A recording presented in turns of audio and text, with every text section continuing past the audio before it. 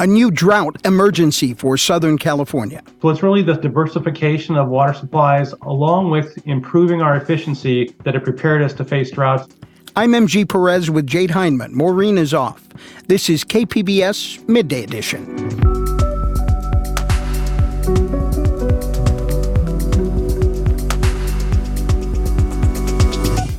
Heating up the cost of natural gas. People who watch that market are saying that it's probably going to be up another 20% or so, and you're going to see that reflected in your bill. A San Diego Jewish leader responds to comments made by the artist known as Ye.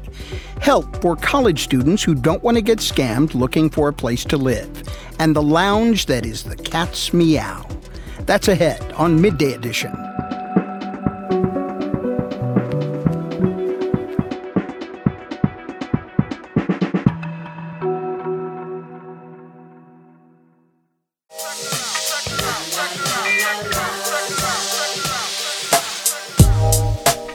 Hey, this is Parker Edison, host of the Parker Edison Project on KPBS. The cool thing about joining KPBS is you make one simple donation, and that money ripples into supporting everything else you see and hear on KPBS, including podcasts like this one you're listening to right now, making a place for fresh voices and perspectives to be heard. And that's music to my ears. Become a member today. Just go to kpbs.org, click that blue Give Now button, and donate what you can. All right? Thanks.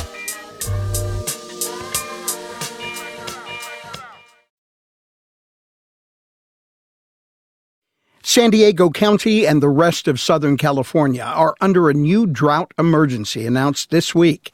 The declaration comes from the Metropolitan Water District of Southern California, which services 26 different agencies that provide water to 19 million people, including you and me. The emergency could trigger additional mandatory water restrictions in the new year. Jeff Stevenson is Water Resources Manager with the San Diego County Water Authority and joins us now to discuss more about this. Jeff, welcome to Midday. Thank you. Good morning. Let's begin with a reality check. Despite recent rain and snowfall, the drought continues. Have we lulled ourselves into a false sense of security? Well, here in San Diego, we've been through this before. Back in the early 1990s, we were facing significant water cutbacks, so we began to prepare for future droughts, and we've done that in a number of ways that have really prepared us to get through situations like this where there are supply shortages in some areas, but not necessarily all areas. Remind us, how has San Diego County prepared for this? What are the investments the County Water Authority has made? Well, the Water Authority and its member agencies have developed multiple water supplies since the early 90s. If you go back in time to around 1990, 1991, we got our water from two sources. It was from Metropolitan Water District and surface water supplies.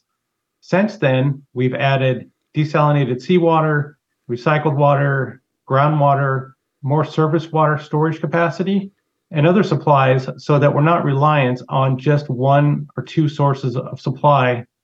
So, Jeff, would you say those investments have made us drought-proof? For the San Diego region, we always are looking out for droughts and preparing for droughts. And part of that in being drought-proof is not only the supplies that we've developed, but also continuing water conservation and water use efficiency. So it's really the diversification of water supplies along with improving our efficiency that have prepared us to face droughts like the one we're facing now. So the drought emergency declaration comes from the Metropolitan Water District of Southern California. How does that impact San Diego County? Well, we get about 12 or 13% of our water from Metropolitan. Metropolitan has two supply sources that they rely on. That's the Bay Delta, which is a state water project, and the Colorado River. So both of those water supply sources are having issues. So that would potentially impact up to 13% of our water supply here in San Diego.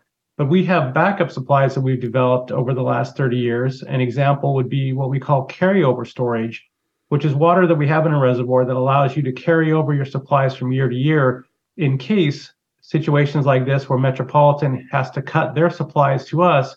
We have those backup supplies to use just in case. Please remind us, are there any current mandatory water restrictions here in San Diego? Well, there's 24 member agencies that we have for the Water Authority. So we're a wholesaler, And then you and I buy our water from one of those 24 agencies. Each of those agencies have different rules and regulations in place. The one that everyone is really focusing on now is the irrigating of non-functional turf. And when I say non-functional turf, I mean turf that is not used, grass that is not used for any purpose other than to look nice. And it's focused on commercial, industrial, and institutional sites and facilities. So as of now, there's a prohibition, and that's from the state, against watering those types of areas that have grass. If it's not being used, if it's just there for looks, they don't want you watering that because it's not really considered necessary at this point. So that's coming down from the state. And then each of our member agencies has a different set of rules in place. So you'd have to look at each of those member agencies, each water agency's specific rules to see what's in play in your area. So Gloria Gray, who is the chair of the Metropolitan Water District's board, has said, quote, some Southern Californians may have felt somewhat protected from these extreme conditions over the past few years. They shouldn't anymore. We are all affected, end quote. Could that be interpreted that she's talking about San Diego? Well, we've done a lot of things, like I mentioned, to prepare for droughts. And what we're doing now, if Metropolitan were to go to allocations in the future, they've mentioned if we don't have rain this winter, if it continues to be dry, we may end up going to allocations. That would be Metropolitan. What that means to us is that part of that Metropolitan supply is cut. In this case, that's where we would look to our carryover storage and continued water use efficiency and conservation to get us through that period. So this is the fourth year in a row drought conditions in the state, and Governor Newsom has been calling for mandatory water cuts, as you mentioned. Are San Diego residents, businesses, universities, et cetera, using less water now than we have in the past? We are. The San Diego region has done an excellent job. Going back to around 1990, we've reduced our per person water use by over 40%. So if you think about that, that's really a great increase in efficiency over time, and we continue to improve on that efficiency. In terms of the governor's request to reduce water use recently, we are showing signs of improving that month to month, and we had a very good October in terms of reducing water use, and November is looking good as well. So is the Water Authority calling on residents to reduce water use? We are always asking for a reduction in water use in terms of increased conservation. We have on our website, which is watersmartsd.org, a number of programs and rebates that will help people who are looking for ways to use less. And if you've already done a lot, maybe take a look at the website and see if there's a new program or new offering that might help you find a way to save just a little bit more. What are some of those programs? We have a very generous turf removal program right now. So if you have turf in your yard, you want to take it out, you can get a financial incentive to do that. In some places, it's over $4 per square foot to remove that turf.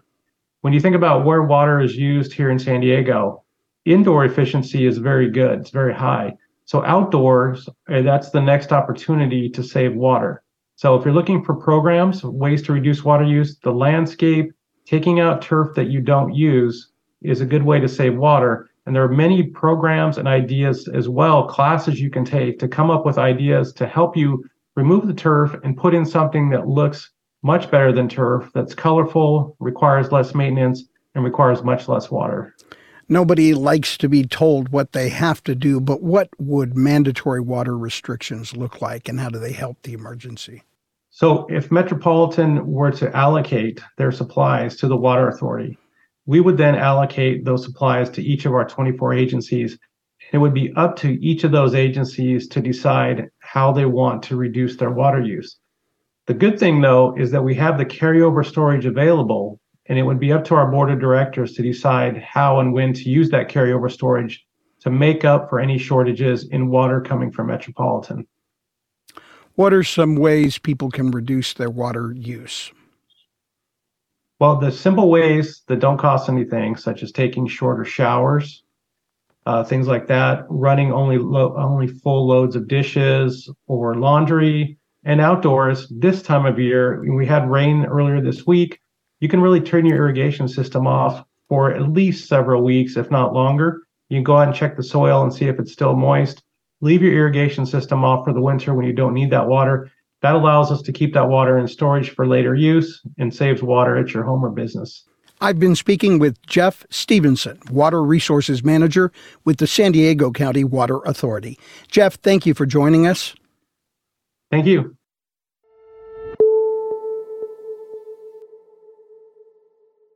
San Diegans, it might be time to put on a sweater. Natural gas bills will see a sharp increase for the month of December and an even sharper one in January. San Diego Gas and Electric estimates the average gas bill for customers this month will be roughly $80. That figure could jump another 19% in January.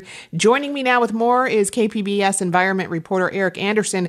Eric, how you staying warm these days? I have a hoodie and a leftover soccer scarf from the World Cup that I'm using as an actual scarf. You know, layers is key right now, I feel like. So first things first, what's behind this increase in natural gas bills? Some of this is seasonal. It's typical during the course of the year when demand for gas goes up as the weather gets colder around the country. The price also goes up. So that figures into it a little bit, but that's not the only thing. San Diego Gas and Electric, you might remember back in October, asked for a rate increase for their gas delivery charges. So that takes effect in January, and that's going to boost the price of gas in San Diego. And also, there are some geopolitical issues at play. The war in Ukraine has had an impact on gas. Europe needs extra gas, so there are exports going to Europe that might normally be staying in this country, and that means the supply here is a little bit tighter. And there's not as much gas stored up, even regionally. It's not stored up, so there's not a whole lot of extra gas to fall back on. That also pushes the price up. And natural gas prices are causing these kinds of increases all across the country, not just in San Diego. Yeah, and it's just at the time when it gets cold and you want to use the gas, right? Exactly. I mean, is it typical to see these kinds of increases later in the year? Sure, but there are a couple of things happening here in San Diego that are a little bit different. You may remember back to last year. Last year was kind of utility sticker shock for a lot of folks. We had a 25% increase in the delivery charges for gas last year, added on top of the rising, typical season rising prices of the commodity itself. And then this year, we're also getting another bump in that delivery charge in addition to prices increasing for that commodity. The thing you have to understand about natural gas, it is a commodity. It's traded on a futures market. So at the end of every month, the last couple of days of the month, the traders kind of set the prices for the whole next month. Now, the price at the end of December is going to be higher than the price was at the end of November. And, people who watch that market are saying that it's probably going to be up another 20% or so. And you're going to see that reflected in your bill. So how much gas is the average San Diego household using? And can that be measured? Yeah, the typical customer uses what they call about 23 therms. And just to give you an idea, I know therms are not something you think about regularly, but in a typical month, the San Diego customer who has a gas hookup at their house will use 23 therms of gas during a typical month. That's to, run their hot water heater and whatever washing they do at home that requires hot water or heat. Those kinds of things are in play. In the wintertime, you might add a furnace to that, and that creates quite a bit of load. The average usage in December jumps to about 31 therms, so that's, a third more. And then in January, which is typically the month where people use the most because it's the coldest, that average usage goes to about 45 therms. So it's almost twice as much as you would use in a regular month. Yeah, there was a lot of frustration from customers last year, as you kind of mentioned, who felt blindsided by these increases. Is the utility making an effort to better inform the community this time around? That's why they're out talking about it. They didn't say anything about it last time, and people noticed it when they opened up their bills, which is kind of like the worst time. So they're trying to just kind of give people a heads up, a warning. They're saying, look, there are things you can do to keep your gas usage lower so you won't be as affected as you might be. You can, caulk your windows and weather strip around drafty doors. You can keep your furnace clean, change the filters, make sure it's working efficiently. Wash clothes in cold water is a big thing. That uses a lot of gas energy to heat that water and then wash the clothes in that. So if you can wash it in cold water, that's a big savings there. And people can also lower the water heater thermostat in their house if they have a gas water heater. So there are some things that you can do to kind of blunt the increase, but the fact of the matter is that the cost of the commodity and the cost of delivering that commodity is going up, and San Diego residents are going to pay for it. And we've been experiencing colder than usual weather across the entire state. Does that also play into these higher prices? Yeah, it does, because when you have that colder weather, that increases demand, that depletes supplies, and that drives up the cost of the commodity even further. Like I said, the price for January's natural gas, the actual commodity, the actual cost to buy a therm of natural gas in San Diego will be set at the end of December. So if we have a nice cold run all the way through December, those prices are going to go up pretty sharply for the month of January. And then they'll reset again at the end of January. What we should hope for, I think, is really good sweaters, really good scarves, maybe some gloves in there, and hope that the sun comes out and warms everything up. Exactly. An extra blanket or two and layers, they go a long way. I've been speaking with KPBS environmental reporter Eric Anderson. Eric, thanks for talking with us. My pleasure.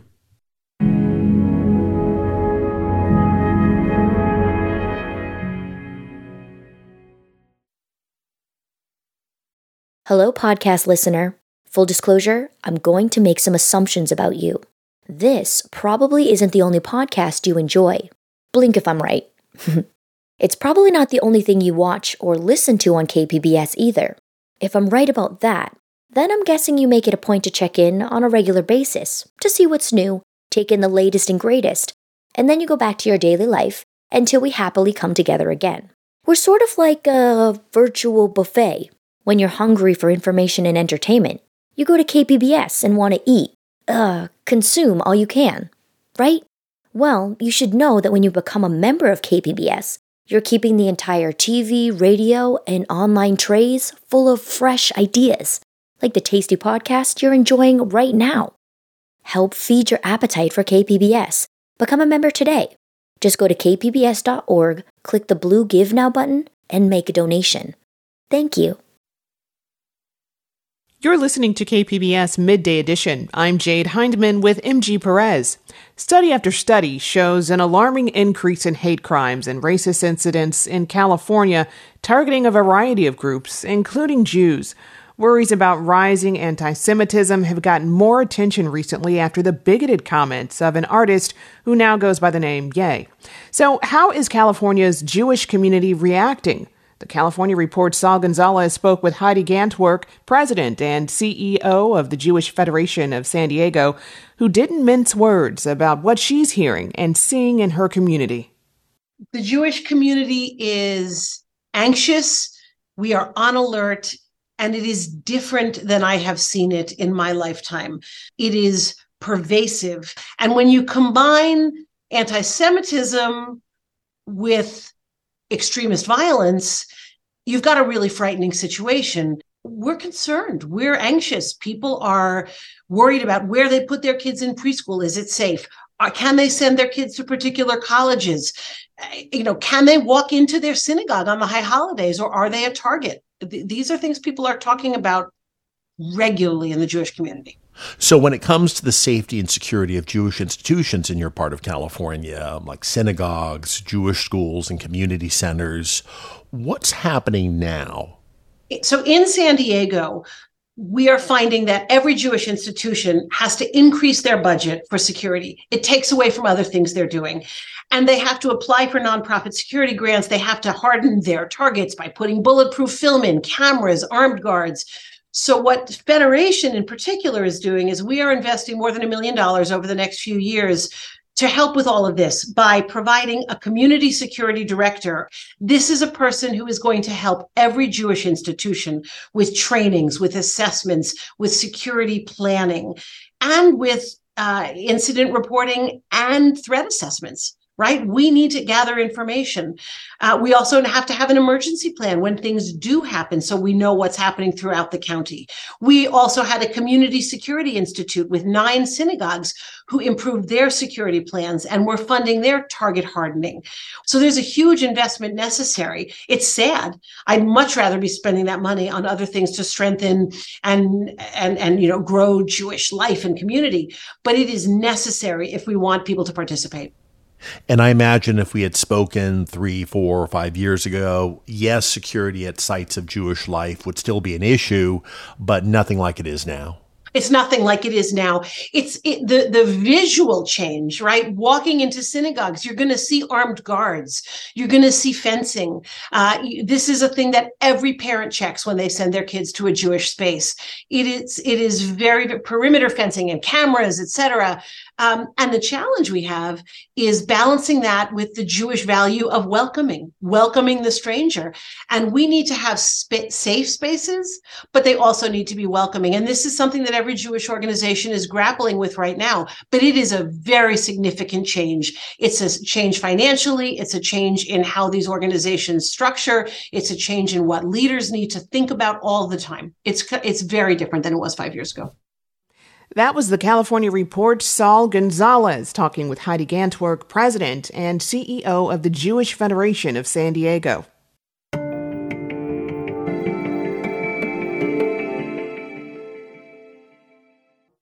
Housing in San Diego County is notoriously expensive and out of reach for so many people struggling to make rent every month. This is especially challenging for college students who sometimes fall victim to online scams or dishonest landlords when trying to find an affordable place to live. There is a solution to the problem that comes with security and peace of mind for those desperately seeking a legitimate place to rent. Room Chaser is an online platform. It was created by Christine Ulrey, who had her own housing problems before coming up with the idea for Room Chaser. She joins us now. Christine, welcome to Midday Edition. Hi there. Thank you for having me. You were not only a college student in need of housing, but you had immigrated from France in 2005, which added to the difficulty. Tell us your story. I found actually a job as a live-in nanny, as an au pair, first in San Diego. And I liked it so much that I decided to come back with a student visa to study civil engineering. But as I was, so I think I did 2 years of college here in San Diego, and it became a little hard financially to pay for tuition. So I started helping students who were not in San Diego yet, especially French students. I'm French. I think I said that. Yes, we said that. So I started helping French students find a school and housing and get a student visa to come study in San Diego. And so that was really the beginning for the online platform, roomchaser.com. How does it work? So, yes, that was definitely the beginning because getting a visa to come and study in the US was pretty easy. Getting a school was also easy, but finding housing and decent roommates was just really, really hard. Craigslist made it very hard to find stable people, stable roommates, and good landlords. So here is how it works. It looks like an Airbnb for student housing. You can enter the date you want to get to San Diego, and you're going to get listings of rooms that are available for rent in San Diego. You can also see who the roommates are going to be at each place. You can see their roommate profile. You can see the price of the room. You can see reviews about the room. And so all of those people, the roommates, are screened and vetted. The places, we know them. They have reviews. They are legitimate. So this is a great platform to avoid getting scammed. Is this only for international students, or can any college student use the service? So it was definitely started with international students in mind and exchange students. But what actually happened is that any student who does not live in San Diego is living maybe on the East Coast, Chicago, anywhere outside of San Diego is having the same problem as international students. It's just hard to find housing when you're not in town. And when you do get in town, if you wait until you get in town to find housing, it's just too late. All the good deals are gone. Like you just have the worst of the worst left for rent. So thanks to Room Chaser, people all over the world can actually rent their room all online. It's safe, it's secure, and they can connect with roommates as well. You mentioned getting scammed. From your perspective, how big a problem is that for students looking for housing? It's a big problem. It's a big problem. A lot of students don't say it that they've been scammed, but every year we do have students who come to us after being scammed. I was just talking to a dad of a UCSD student like a couple of weeks ago. He got scammed, and they live in San Francisco. So the scamming problem is huge. Scammers are very smart online, and when students are just desperate to find a place, it can be very easy to get scammed. You have endorsements from San Diego State, USD, Alliant International University, just to name a few organizations. Why do those endorsements matter to the service, and what guarantees do you offer? So it's very simple. Like we had UCSD call in the other day because they had a student who got scammed and either wanted to go back home or if they were not going to find housing, they were going to go back home. That student eventually went back home because they couldn't find housing. So making sure for all those programs, accepting students from all over the world, it's very important that they offer safe and secure housing. Otherwise, the students are going to go back home and have a bad experience studying in the United States. The bottom line is San Diego is one of the most expensive rental markets in the country. How do you save students money? Is there a fee for using your platform? There is a fee to use the platform. It's all included in the pricing that we offer on Room Chaser. It's very similar to on-campus housing. You're going to have a package which does include utilities, roommate matching, and all of this. So the way we save students money is by sharing. Like when you share a place, it drops the price. So that's one way to save money, and also just not having to pay multiple application fees. On Room Chaser, you pay it once when you're approved, and that's it.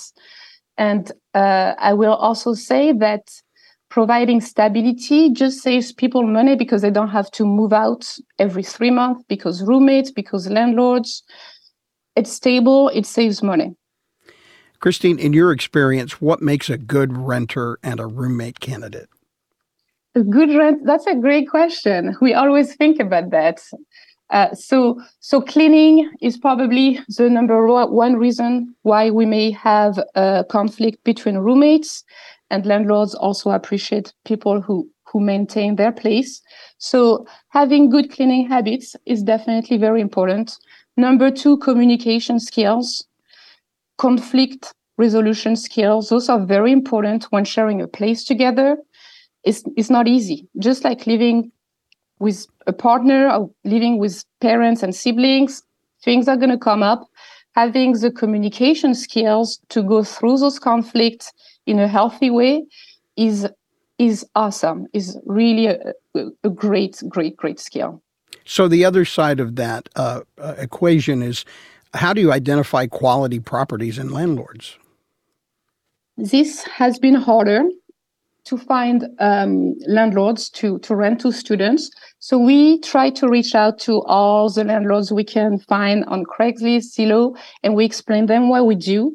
And some of them do believe in what we do and give us a shot. And that's how it goes. What are some of the most successful rent stories you can share?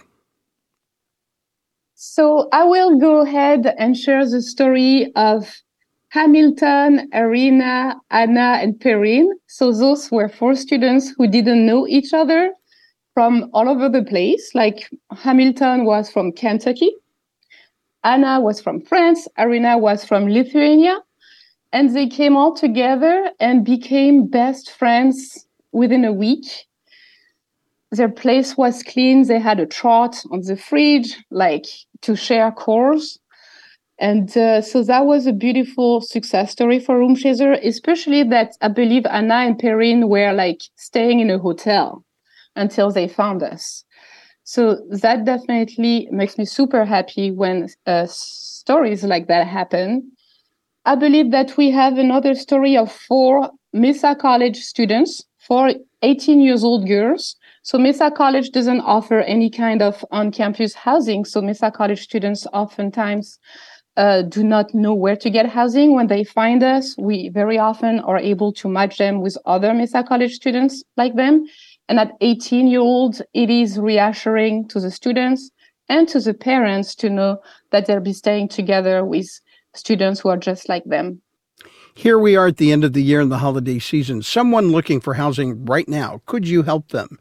Do you only help college students?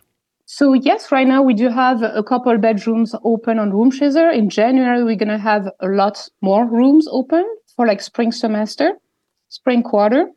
So we can definitely help them. You can go check the website right now and enter your date to see what's open. We actually also help interns and recent graduates who are relocating for a first job or first work experience.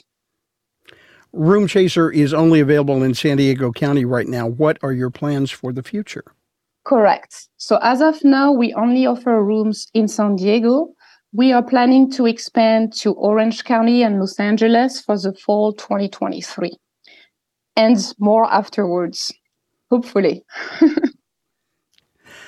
I've been speaking with Christine Ulrey, founder of RoomChaser.com with a Z. Christine, thank you for joining us. Thank you for having me on.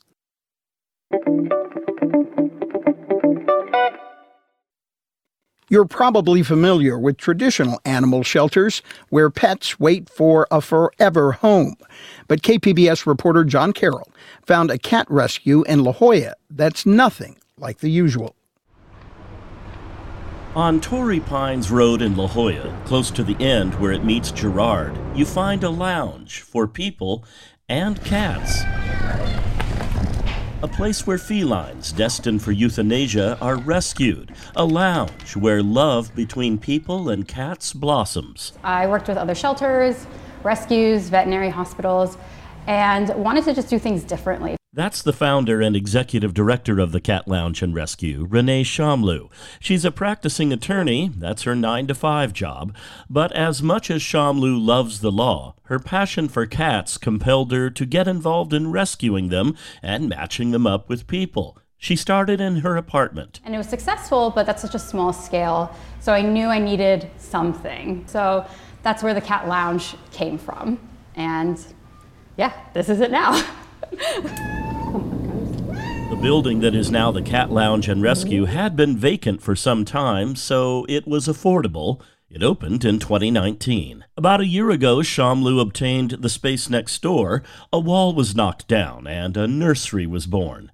It is light and airy. Kittens are kept with their sisters and brothers in separate compartments. You don't want to swap or intermingle litters because one might have diseases and the other one doesn't. The compartments have clear walls. Shamlou, along with her staff and volunteers, aren't fans of cages. Anyone who works at a shelter will tell you the kittens get adopted out much faster than their older counterparts. I've never had cats before, so it'll be new. While we were recording this story, Rebecca Powell and her husband Kane came in to browse. But after a few minutes, love was in the air, and a new chapter of human-feline relations was about to begin. The 2 kittens, and I was like, oh my gosh, this is great. And they liked me, I think. And so I guess they're going to come home with me. Over on the lounge side, the adult cats spend their days welcoming visitors, no doubt hoping for that right one. But it's not a bad place to wait. There are lots of toys and cat trees. Even a catwalk hangs from the ceiling. There is plenty to do. The Cat Lounge Rescue and Adoption Center is non-profit. They survive on donations and on admission. There is a fee of $20 for adults, $10 for kids and seniors. Shamlou says most visitors don't end up adopting. She says a lot of people just like spending time here. We have Wi-Fi, so if you want to bring your laptop and do work, I don't know how much work you'll get done. For those who adopt, the cost of admission is subtracted from the adoption fee, which ranges between $95 and $300 depending on the cat's age. But once you're a cat parent, the Cat Lounge doesn't abandon you. Once they do go home, we call after a few days to see how things are going. We are always a resource for our adopters. And I think that's one of the best things about adopting from a rescue is you have our knowledge and our care behind it. That knowledge and care has had a pretty remarkable outcome. A chalkboard in the corner of the lounge spells it out. Once the pandemic hit, they shot from 223 adoptions in 2019 to nearly 1,700 the following year. The total to date is 4,573 cats. Connections made, homes found, lives saved. John Carroll, KPBS News. For more information about the Cat Lounge and Rescue, we have a link in our web story at kpbs.org.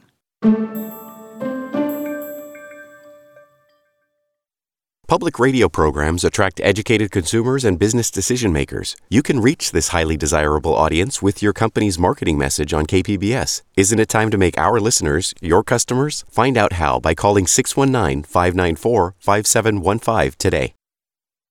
You're listening to KPBS Midday Edition. I'm Jade Hindman with MG Perez. The search for a good night's sleep can be elusive to many of us, including myself. According to the CDC, some 70 million Americans suffer from chronic sleep loss. But the stress and obligations of everyday life make getting enough sleep a common problem today. Here to help us better understand sleep and how it impacts our overall health is Dr. Derek Lowy, clinical psychologist and sleep medicine specialist with Scripps and director of the Insomnia Program at the Scripps Clinic Viterbi Family Sleep Center. And welcome to Midday Edition. Thank you very much. It's great to be with you.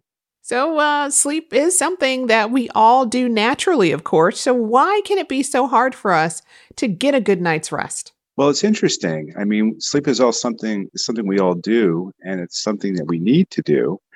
And yet, it can be such a difficult struggle for many people. And I think part of the reason for that is that sleep can be easily affected by many things, right? I mean, stress can throw off a night's sleep. Being ill, common cold symptoms can throw off a night's sleep. Your neighbor's dog barking can affect your sleep. So in a way, sleep is very vulnerable to disruption. And if it occurs on a regular basis over time, you can develop chronic insomnia or chronic difficulty sleeping. The good news in that, though, is not only is sleep vulnerable in many ways, it's also remarkably resilient. And in a way, it kind of has to be, because sleep is a survival behavior. And so I'm always trying to reassure my patients with bad insomnia that, even though sleep is not going well, your sleep system is resilient. And our job is to find a way to help bolster your natural sleep ability. So what are the most important elements to getting a good night's rest? Well, if you're currently sleeping well, the idea, I guess, is to maintain where you're at. And a few key points there would include maintaining a fairly regular sleep-wake schedule, regular bedtime, regular morning wake-up time, at least on weekdays for people who are working. Weekends can be a little bit different because we might stay up a little bit later and sleep in, which is fine. But if you're maintaining a regular sleep schedule, let's say 5 days a week, you're probably doing a good job of keeping your sleep-wake rhythm or circadian rhythm running on time. Another thing that's helpful also is in the morning when you get up, make sure you access a lot of bright light. Open up the window coverings, bring in lots of light into the room. If you have time to be outside at all, do that. Light entering the eyes in the morning at the same time every day is an anchoring effect on your sleep-wake rhythm. And so a consistent morning wake-up time with morning light, and even better, a little bit of exercise is a great way to keep your sleep clock running on time. And then there's some other obvious things too. We don't want to be doing anything too problematic for sleep late before bedtime. For example, as we all know, caffeine's a stimulant, and caffeine late in the day for some can cause difficulty with falling asleep at bedtime. I'm often asked about exercise too close to bedtime. I feel like the best time to work out is in the morning. The second best time is any other time, except too close to bedtime if it's a cardio workout, because you might be getting yourself too pumped up too close to bedtime. What are some of the consequences of not getting enough sleep? Well, the short-term consequences, I think we're all pretty familiar with that. We just don't feel great the next day. We're kind of dragging, we're sluggish, fatigued, low energy. Maybe our thinking isn't quite there. Our focus, our concentration is less than ideal. Sometimes we can get a little bit irritable, So the short-term consequences are pretty obvious. I think where it becomes more problematic is with chronic sleep difficulty over time. By chronic insomnia, technically we mean difficulty sleeping most nights of the week for at least 3 months. But the problem with chronic insomnia is now you're having a negative effect on your immune system and other systems that maintain long-term mental and physical health.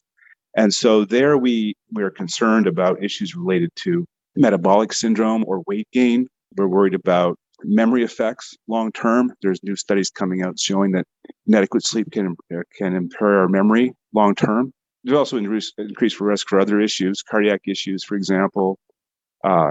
If you are not getting enough sleep on a consistent basis, you're not functioning well during the day, you could be at risk in risky situations such as driving, for example. So there are a lot of consequences, both short-term, mid-range, and long-term, of not getting adequate sleep.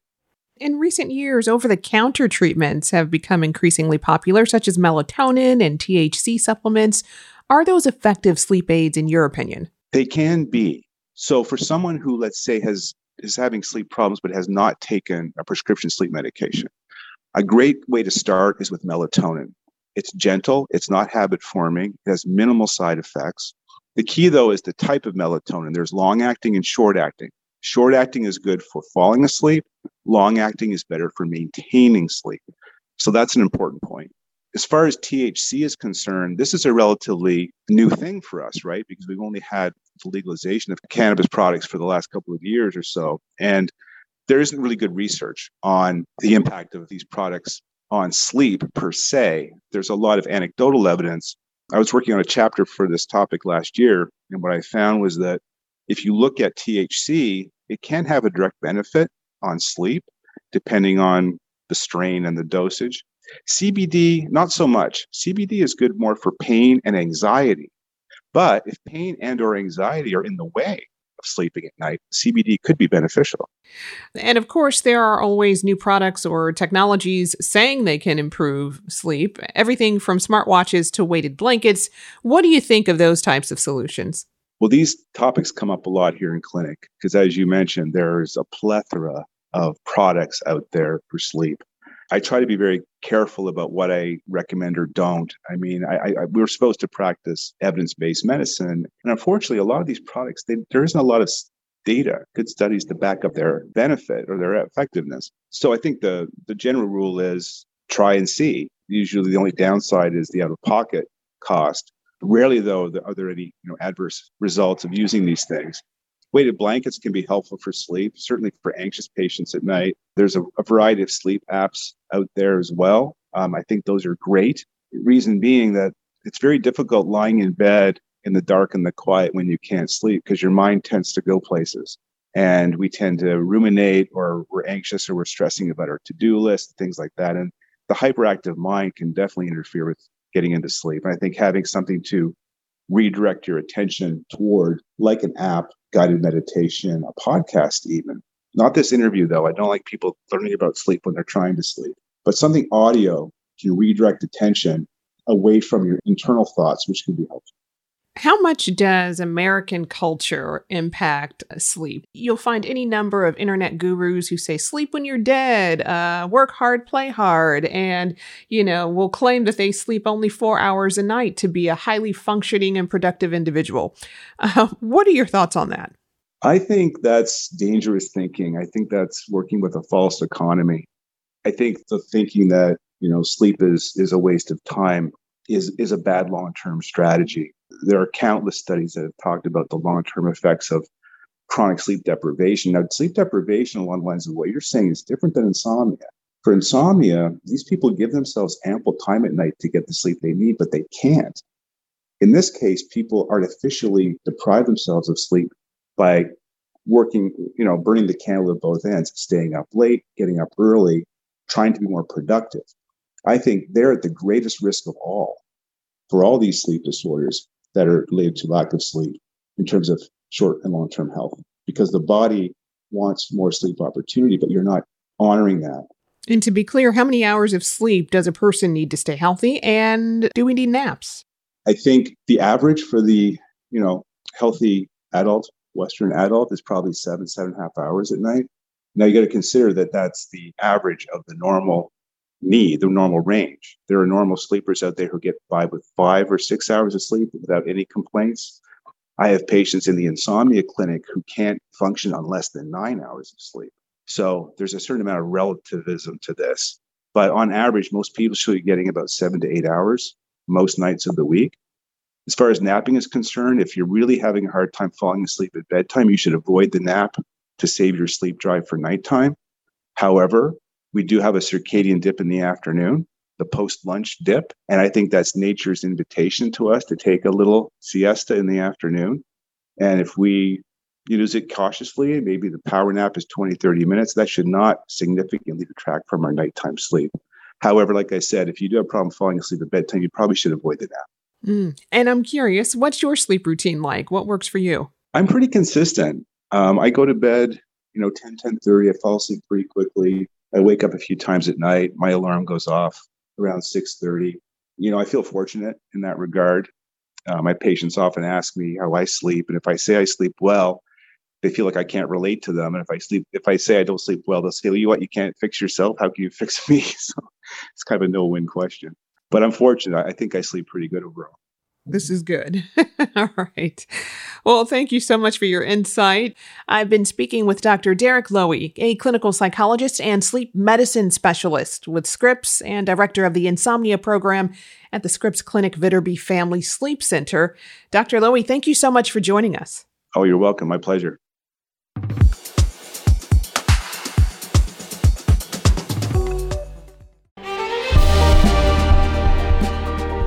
Hi, I'm Bill Hohen. And I'm Ted Hohen. Over the past 50 years, our family has brought many world-class dealerships to Carlsbad, including Mercedes-Benz, Porsche, Audi, Honda, Acura, Jaguar, and Land Rover. That's right. This year we're celebrating 50 years in Carlsbad. So on behalf of the entire Hohen family, we want to thank San Diego.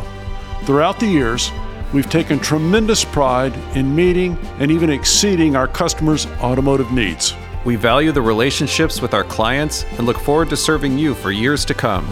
We invite you to visit one of the Hohen Carlsbad dealerships or hohenmotors.com.